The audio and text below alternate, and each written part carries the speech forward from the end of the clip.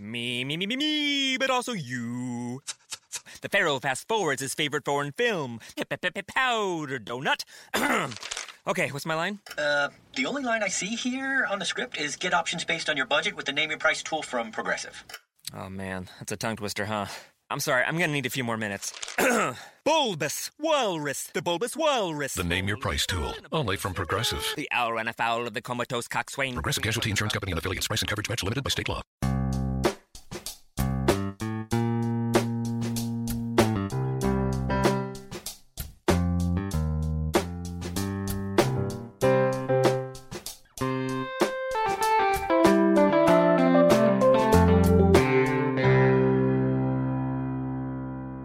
Welcome to Accelerate Your Business Growth with your host, Diane Helbig.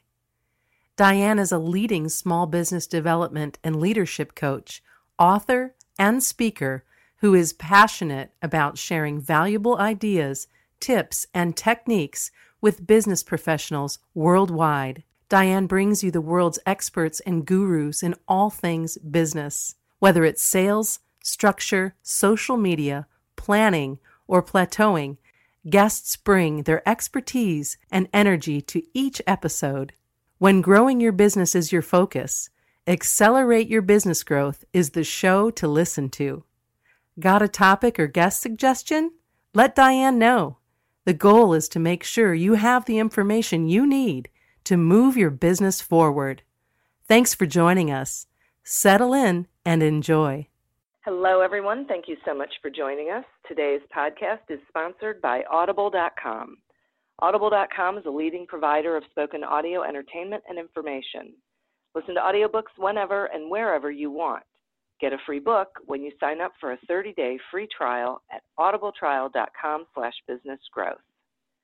Accelerate Your Business Growth podcast is enjoying inclusion on lists of the best podcasts to listen to. We continue to gain recognition as a great resource for small business entrepreneurs and sales professionals. From Inc.com to MSNBC's Your Business, Fit Small Business, Proven, People First, a whole bunch of other sites. They are really recognizing this podcast for what it is, which is a resource for businesses to do better things. That's because of the guests who come on. They share their expertise and their time to make sure that you folks have the information that you need. Today, we have someone just like that with us. My guest today is Stephen Priddy. Stephen is a Scottish tech entrepreneur currently residing in Los Angeles. He's given birth to 5 different businesses since the age of 18. His current brainchild, Subly, has grown to be a 6-figure business in less than 2.5 years while staying entirely bootstrapped. Stephen is passionate about helping people succeed, doing more with less, and rock and roll. Thank you so much for joining me, Stephen. Thanks very much for having me, Diane.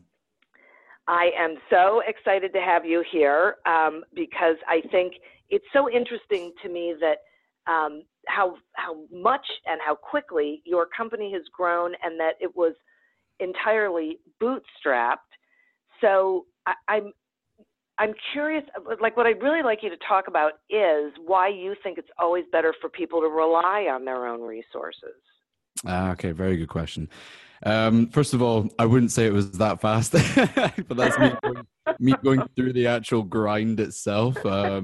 It always, you're always looking for bigger and better at the end of the day. So, but I appreciate that. It's a nice compliment. So thank you.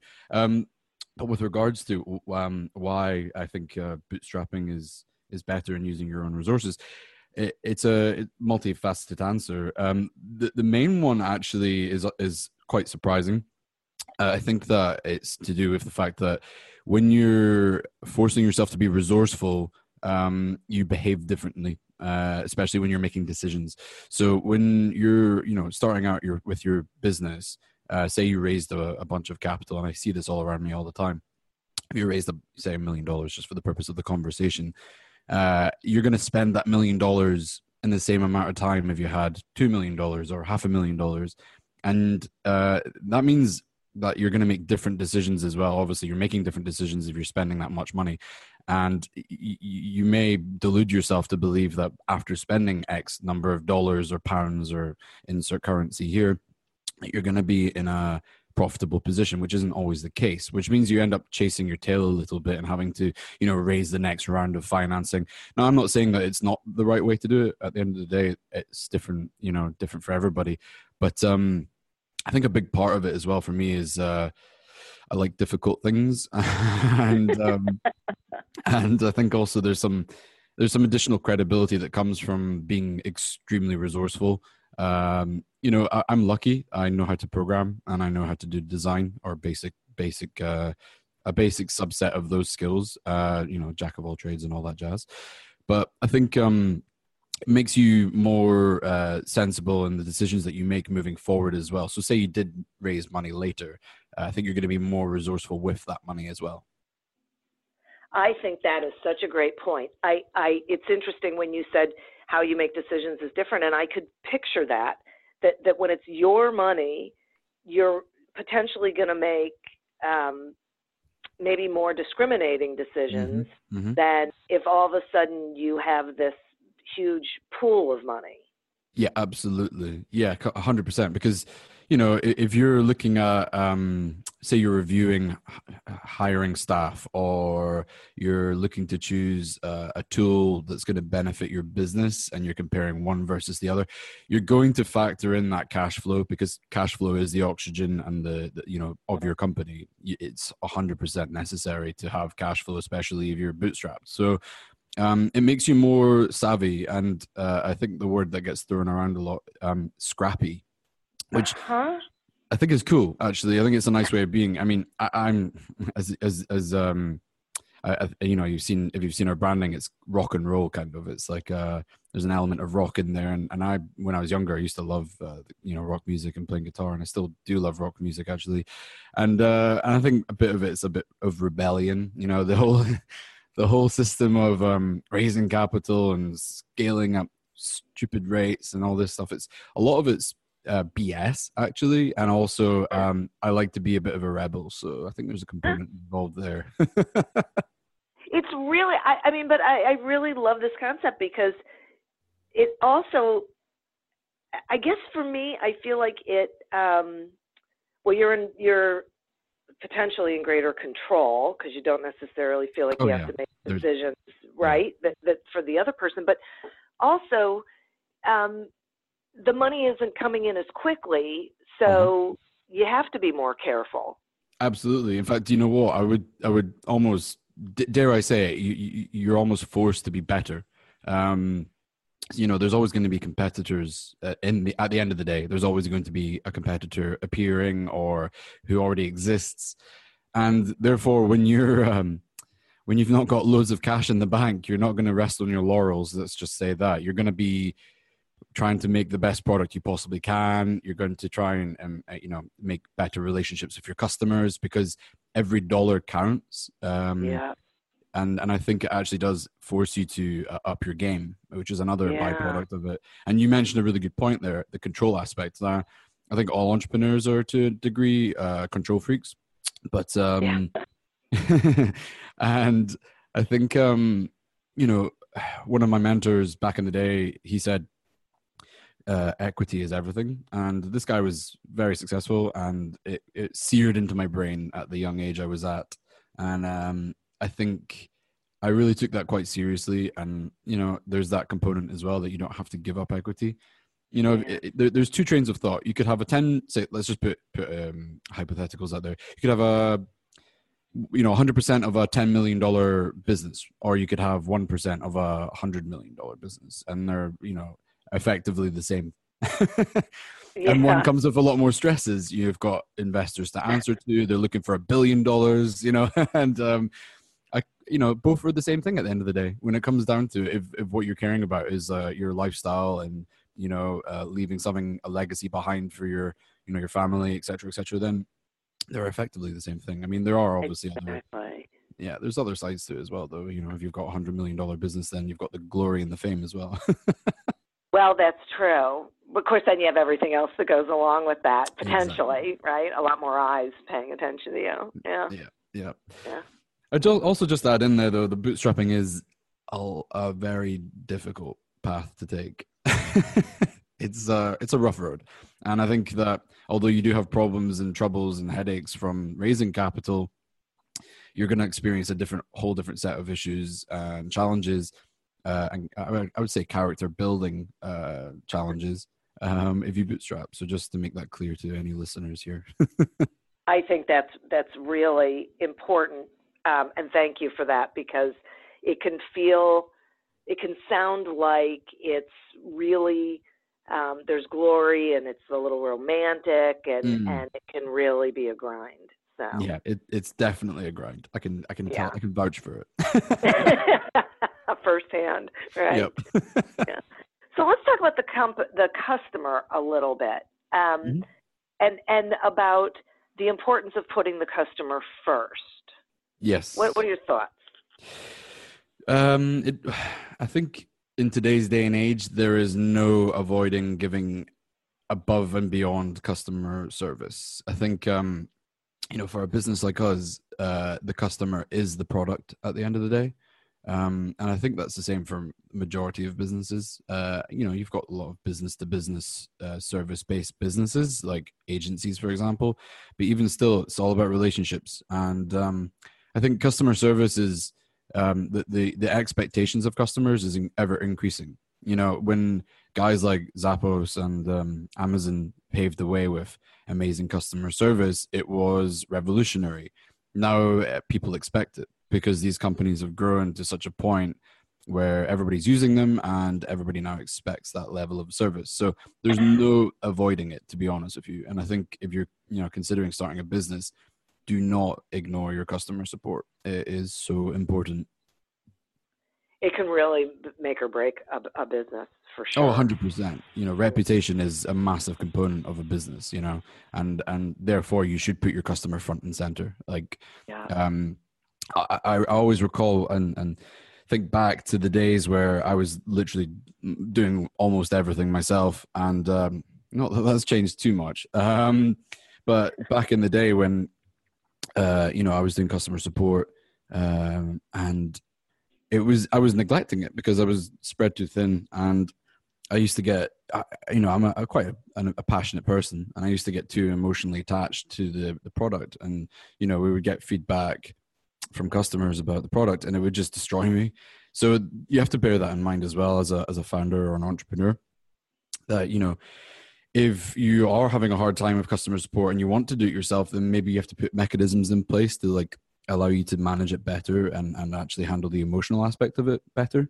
Yeah. So I guess it's like a word of advice. I would consider hiring somebody even part-time just to mitigate it a little bit for yourself.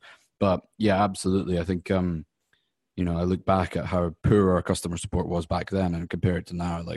It's one of our biggest, call it a selling point. But customer support, put the customer front and center at all times. They're the star of the show. Yeah, I like that way of looking at it too, because I think people, they hear customer service and there's like a baseline expectation anymore of customer service, but companies really need to be upping that game, and they really need to be putting that customer front and center, and the decisions that they make should be around how is the customer going to experience this, whatever this absolutely. Is. Yeah. Yeah, because it just telegraphs what they're thinking. Yeah, and that spreads quickly. People share this stuff, and that's where the word of mouth component actually kicks in. But another thing as well to mention there is that actually it's gone. The thought's gone. Okay, it'll come back. Yeah, I'm sure it will. Just don't think about it, and it'll come back. And that's the key to that. So. You had just mentioned about, how hard it is when you're the founder. It's like, this is your baby. And so sometimes it's hard to hear feedback or input that may not be how beautiful your baby is. But so let's talk some about motivation, because for some people, it's hard to keep motivated every day. And I would think especially if you're getting feedback that isn't fabulous. Yeah, absolutely. Yeah. I've definitely been through the ringer on this one. The ironic thing is you're saying there, like, receiving critical feedback or negative feedback is hard to hear, especially when it is your baby. But I think another component as well is that actually, usually, I think the founder or the entrepreneur involved is going to be the biggest critic themselves. I look back at our version 0.1 or whatever you want to call it. It was embarrassing. Let's just say that it was really embarrassing. And I am the biggest critic inside our business. And it's really difficult because, as a perfectionist, you just have to like constantly tell yourself like we're working towards perfection. And also, we're just having to like forgive ourselves a little bit as well. There's a bit of a, it's okay. It's not perfect as long as we get it out there and it benefits the customer at the end of the day. And that these improvements that we're making, we roll them out quicker rather than polishing it to absolute perfection and delaying the benefit to the customer. So there's that component as well. But I think in terms of the motivation aspect, I can recall actually a story I can tell you here.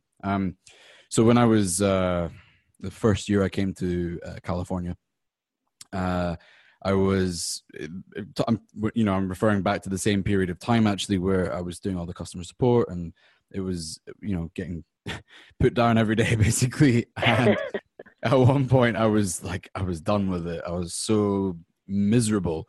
And I'm sitting on this wall with a good friend of mine. His name's Franklin. And, I was laughing. I basically hit this moment of like delirium, like hilarity. I was laughing because I was like, I can't believe it that, I went from basically like being in tears to crying. Like it was nuts. And I was like, I used to run a digital marketing agency, and I was dealing with people, and I thought, moving on to software would be easier because you don't really have to deal with people. Well, I was 100% wrong. And that's when I started laughing. And, it was just kind of like that moment. And then I was telling him about how a customer had emailed us, and this customer had taken lots of time to like explain why he thought it was really cool what we were doing.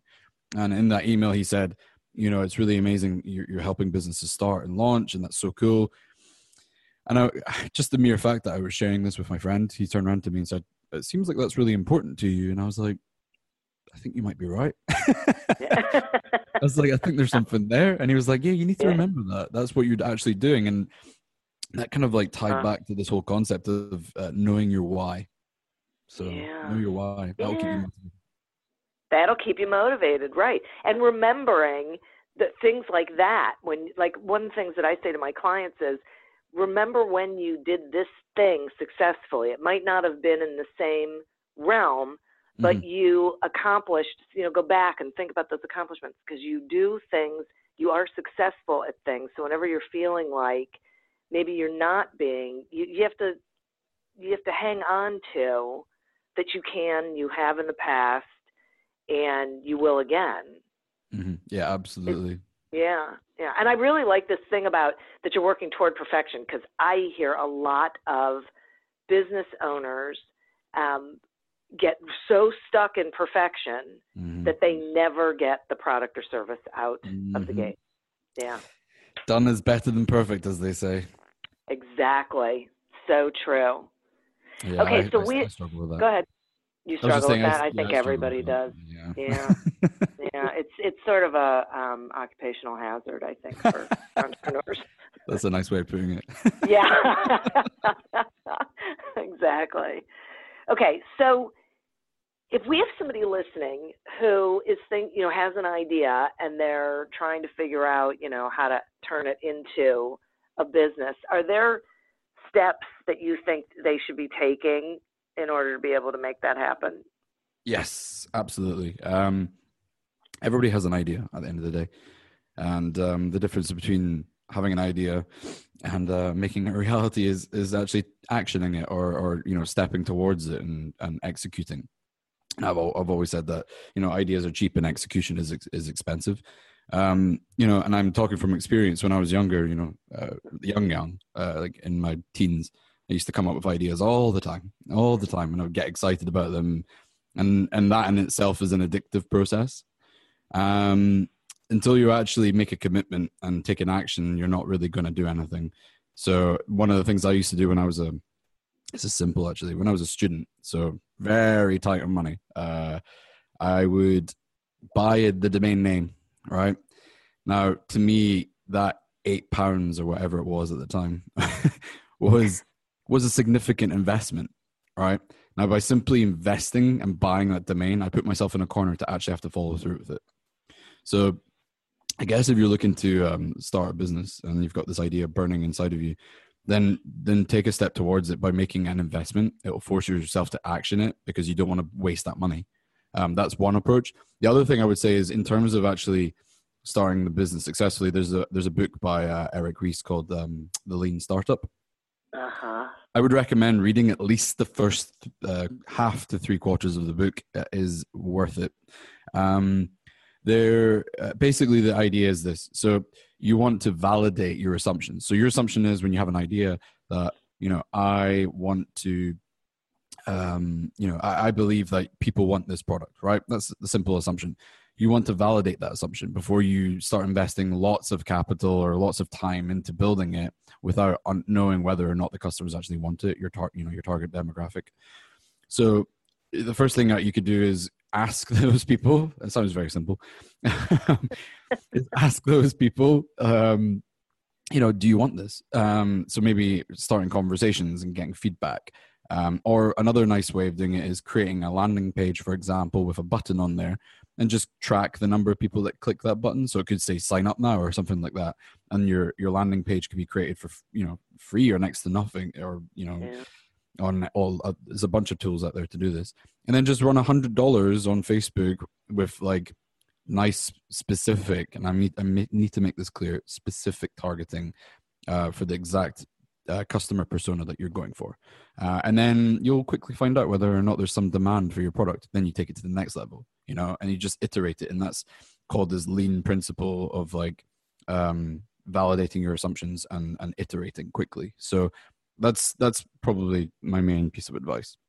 I think that's really great. And I agree with you. It's a great book because the concept and the philosophy is absolutely put it out there, find out if people want it and what they want about it, so that then you spend the money making sure that that's what you're delivering, instead of spending all that money and creating something that nobody wants. Yeah, exactly. And, I tell you how I learned this the hard way. I'm bringing out all the anecdotes today. That's great. I don't normally do this, but here we go. So basically, I think it must have been 22, and I was actually consulting an online e-commerce store. They were doing prescription eyewear. It was great working there, really great experience. And, I on the side, I'd been working round the clock. I had this idea. It was amazing. It was amazing. And I was like a mad professor. I had paper everywhere with how I'm going to achieve this, geospatial calculations and all this stuff, and how I was going to do the coding for it. It was great. I was obsessed with it. This idea was the one. This idea was going to make me the next Mark Zuckerberg. and I basically, I built it over 5 months. I was locking myself away. And the moment I got home from this consulting position I had, I would code until like 5 a.m. in the morning. And my girlfriend at the time, honestly, she was an angel putting up with this. And I basically coded until 5 a.m. every morning. And I'd be up again at like 8 in the morning to go to the job. Oh. It was wow. Madness. Yeah, I was madness. Yeah, it was crazy. Yeah. So one day I was like, okay, do you know what? I'm going to show my really close friend this. I'd already showed the person I was consulting for, and he was like, yeah, this is cool. And that was it. But I showed one of my close friends, and he went, this is like Twitter combined with Facebook combined with and the way he said it, my heart sank. It just dropped and hit the ground. I was like, oh my days, I've just wasted 5 months. And I should have shown somebody this before or shared the idea. And I got all secretive with it and protective, like, this is my idea. I don't want anybody else to steal it. And the idea was very simple. It was a social network in an anonymous sense. So basically, like, the anonymity of Twitter combined with geospatial, like geolocation based components. So it was like you could basically have conversations with people nearby you. Now this was quite current and ahead of its time as well at the same time. And in hindsight, it was still a good idea, but it could never have competed with, like, Foursquare, for example. Yeah. So I just wish I had actually shared it with other people. And also I gave up straight away with one person's negative feedback. I gave up immediately. Ah, yeah, right. There's that side of it as well. So don't just ask one person and set out a boundary for yourself and actually say, okay, I'm going to ask 10 people and then take the feedback from all 10 people instead of just taking the some one close friend's valued opinion, because it doesn't mean they know either. They don't know. Exactly. Oh, that is awesome. I have to take a quick sponsor break, and then I have some more questions for you. Absolutely. Accelerate Your Business Growth podcast is happy to be sponsored by Audible.com. Audible.com is a leading provider of spoken digital audio entertainment and information. They have over 150,000 titles to choose from, and you can listen to them on any device, including whatever you're hearing us on right now. If you sign up at our link, which is audibletrial.com/businessgrowth, you get one free audiobook and a 1-month trial of the service. Some examples of books you can listen to on audible.com are 80/20 Sales and Marketing by Perry Marshall and The Go-Giver by Bob Berg. So visit audibletrial.com/businessgrowth, explore the books that are of interest to you, and receive one free audiobook when you sign up for the trial. Today we're talking with Stefan Priddy about the realities of business startup and ownership. So let's talk some about multicultural differences and I'll call them territorial differences in the startup world today, because I think those can feel challenging for some people. Yeah, this is extremely current right now, actually. I mean, this has literally been the topic of conversation for the last 3 days for me and my friends. But also today, as I woke up, I had messages from my head of customer support, and basically there's a bit of a storm going on. So there's a couple of communities on Facebook, and we run one of them for subscription box entrepreneurs.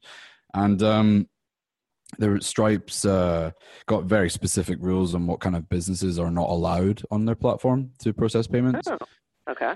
Yeah, and one of a customer had been rejected due to the nature of their business. Now, I don't know the absolute specifics, so I'm not going to claim I know the ins and outs of it all, but it's created a bit of a conversational topic on discrimination. So that seems to be going on at the moment, and in fact, we've so far lost a couple of customers due to this. And it's just really interesting to see the dynamic of how society is evolving in general, and the impact that has on business as well.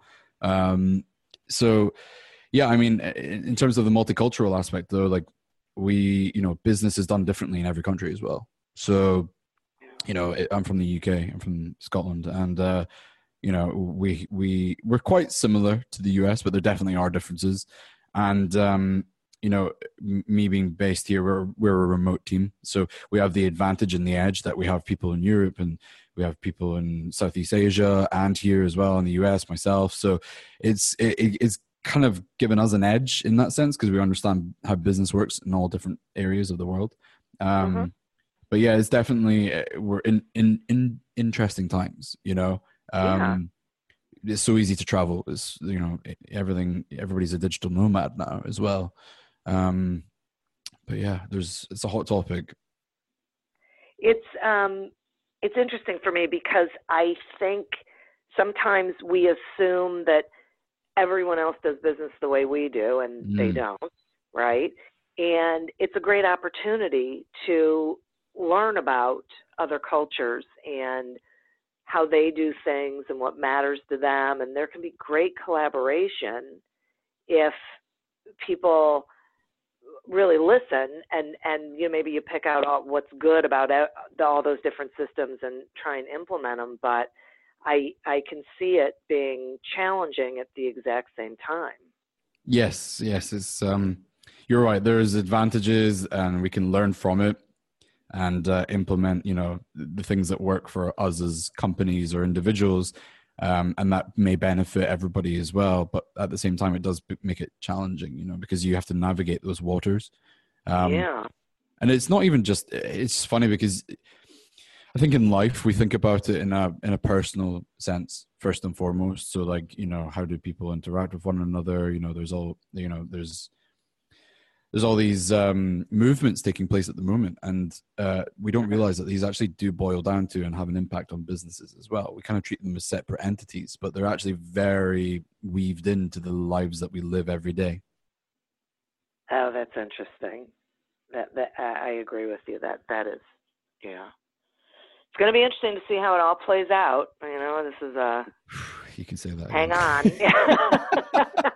It's a whirlwind right now, and it's kind of like it's a little bit stressful, and at the same time, it's very interesting. So it's like, what's next? Are we, the waves change direction every couple of days, and you'll see something crop up, and it's there's a massive big landslide, and then all of a sudden, it's the next thing. And I think it's just the statement I made the other day was to one of my friends was, society is very confused right now. Yes, that's a great way of putting it. Society is very confused. Ugh. Yeah. For me, it's not that confusing, but it could be because I'm pretty much a simple thinker. So maybe this is all easy for me. You do good, you do right, legal, ethical, moral. You can't go wrong. This is true. So, but I do want to shift a little, because you mentioned before about how you guys are a remote team, and I think in this day and age, more and more companies are realizing the value of operating remotely. That they can really get more done and harness more talent if they can look at things remotely. But I'm wondering if you could provide what you think are some best practices on running a remote team. Ooh, good question. I think I guess if you're the manager or the person in charge of the actual running of the remote team and coordination, you need to be very strict with your bedtime. I know this sounds simple, but I'm a night owl, right?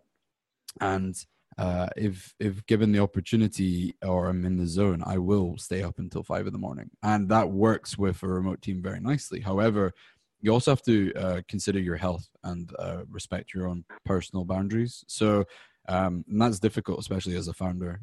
You're so passionate about your business, your baby. You want to spend all your time on it. Literally, that's all you think about. And for me, like, you have to be strict and say, okay, look, I'm going to bed now because I need to be rested and be able to perform tomorrow, because you also have to work in the real world. So time zones are probably one of the hardest things you'll deal with. And it's funny that we all travel now, and there's all, digital nomads, as I mentioned earlier, is such a popular, way of living, being one. And time zones are still really quite challenging. They're quite confusing. They mess your circadian rhythms up and all sorts. So I would say that setting our parameters for everybody to make sure that it's crystal clear at what times you'll be available, and also setting your own boundaries. So, like, for example, if you've got notifications, then you can tell them, tell your phone or your computer, don't ping me during these hours. Like, I would set up a structure for yourself, because it's very easy to lose that structure in a remote team. I think that's a great point. And time zones are confusing, and they get more confusing when we do daylight saving. Yeah.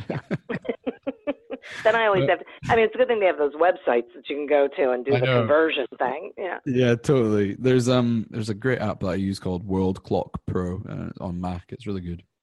Yeah, I'm with you. I know. It just makes it so much easier. So, tell my listeners about Subbly, because you mentioned BizBox, right? Is that what I heard you say? Subscription boxes. Subscription boxes. Yeah. Sorry. Okay. It's okay. So tell us what this is and how it helps and what Sure. it does for businesses and startups and things. Absolutely. So I'll actually might as well explain a little bit of the background story. So I used to run a digital marketing agency, and I had a meeting with a prospect, and they wanted to start a subscription box. Now, what a subscription box is basically you receive as a customer, you receive the products on every month or every quarter, depending on what your billing cycle is. And sometimes you know what's going to be in the box, sometimes you don't. So there's two different main types of subscription boxes. Now, subscription boxes are very, very popular, and they're growing in popularity, actually, quite rapidly. More than I actually thought myself, actually, when I first stumbled across them. So, there's some big names out there that I'm just going to mention that people might know. You've got like Graze Box in the UK, Dollar Shave Club in the US, Birchbox, etc. So all these are subscription box businesses, or the technical term is a continuity model. Now, subscription is growing in popularity across the board in all business models, not just e-commerce, also, through services like Netflix and Spotify, etc. So anyway, in this meeting, they wanted the client prospect wanted to start a subscription box business for like a detox, like Press Juice, like a program, like you take this juice for 30 days, and then it was like a subscription model for that. And at the time, there was nothing really on the market that we could use to make this affordable within their budget.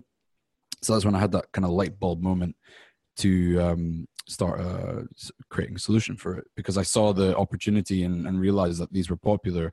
I had been a subscriber of Graze Box myself in the UK.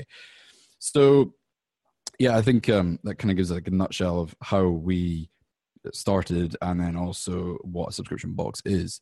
But basically what Subbly does is it's an e-commerce platform, a turnkey solution, so to speak, that gives you everything you need to start or add a subscription box business. When I say add, I mean add it to an existing business, because you may have like you may do e-commerce already and have products that you could actually offer on a subscription model, or you just want to add a subscription model to try and increase the lifetime value of a customer.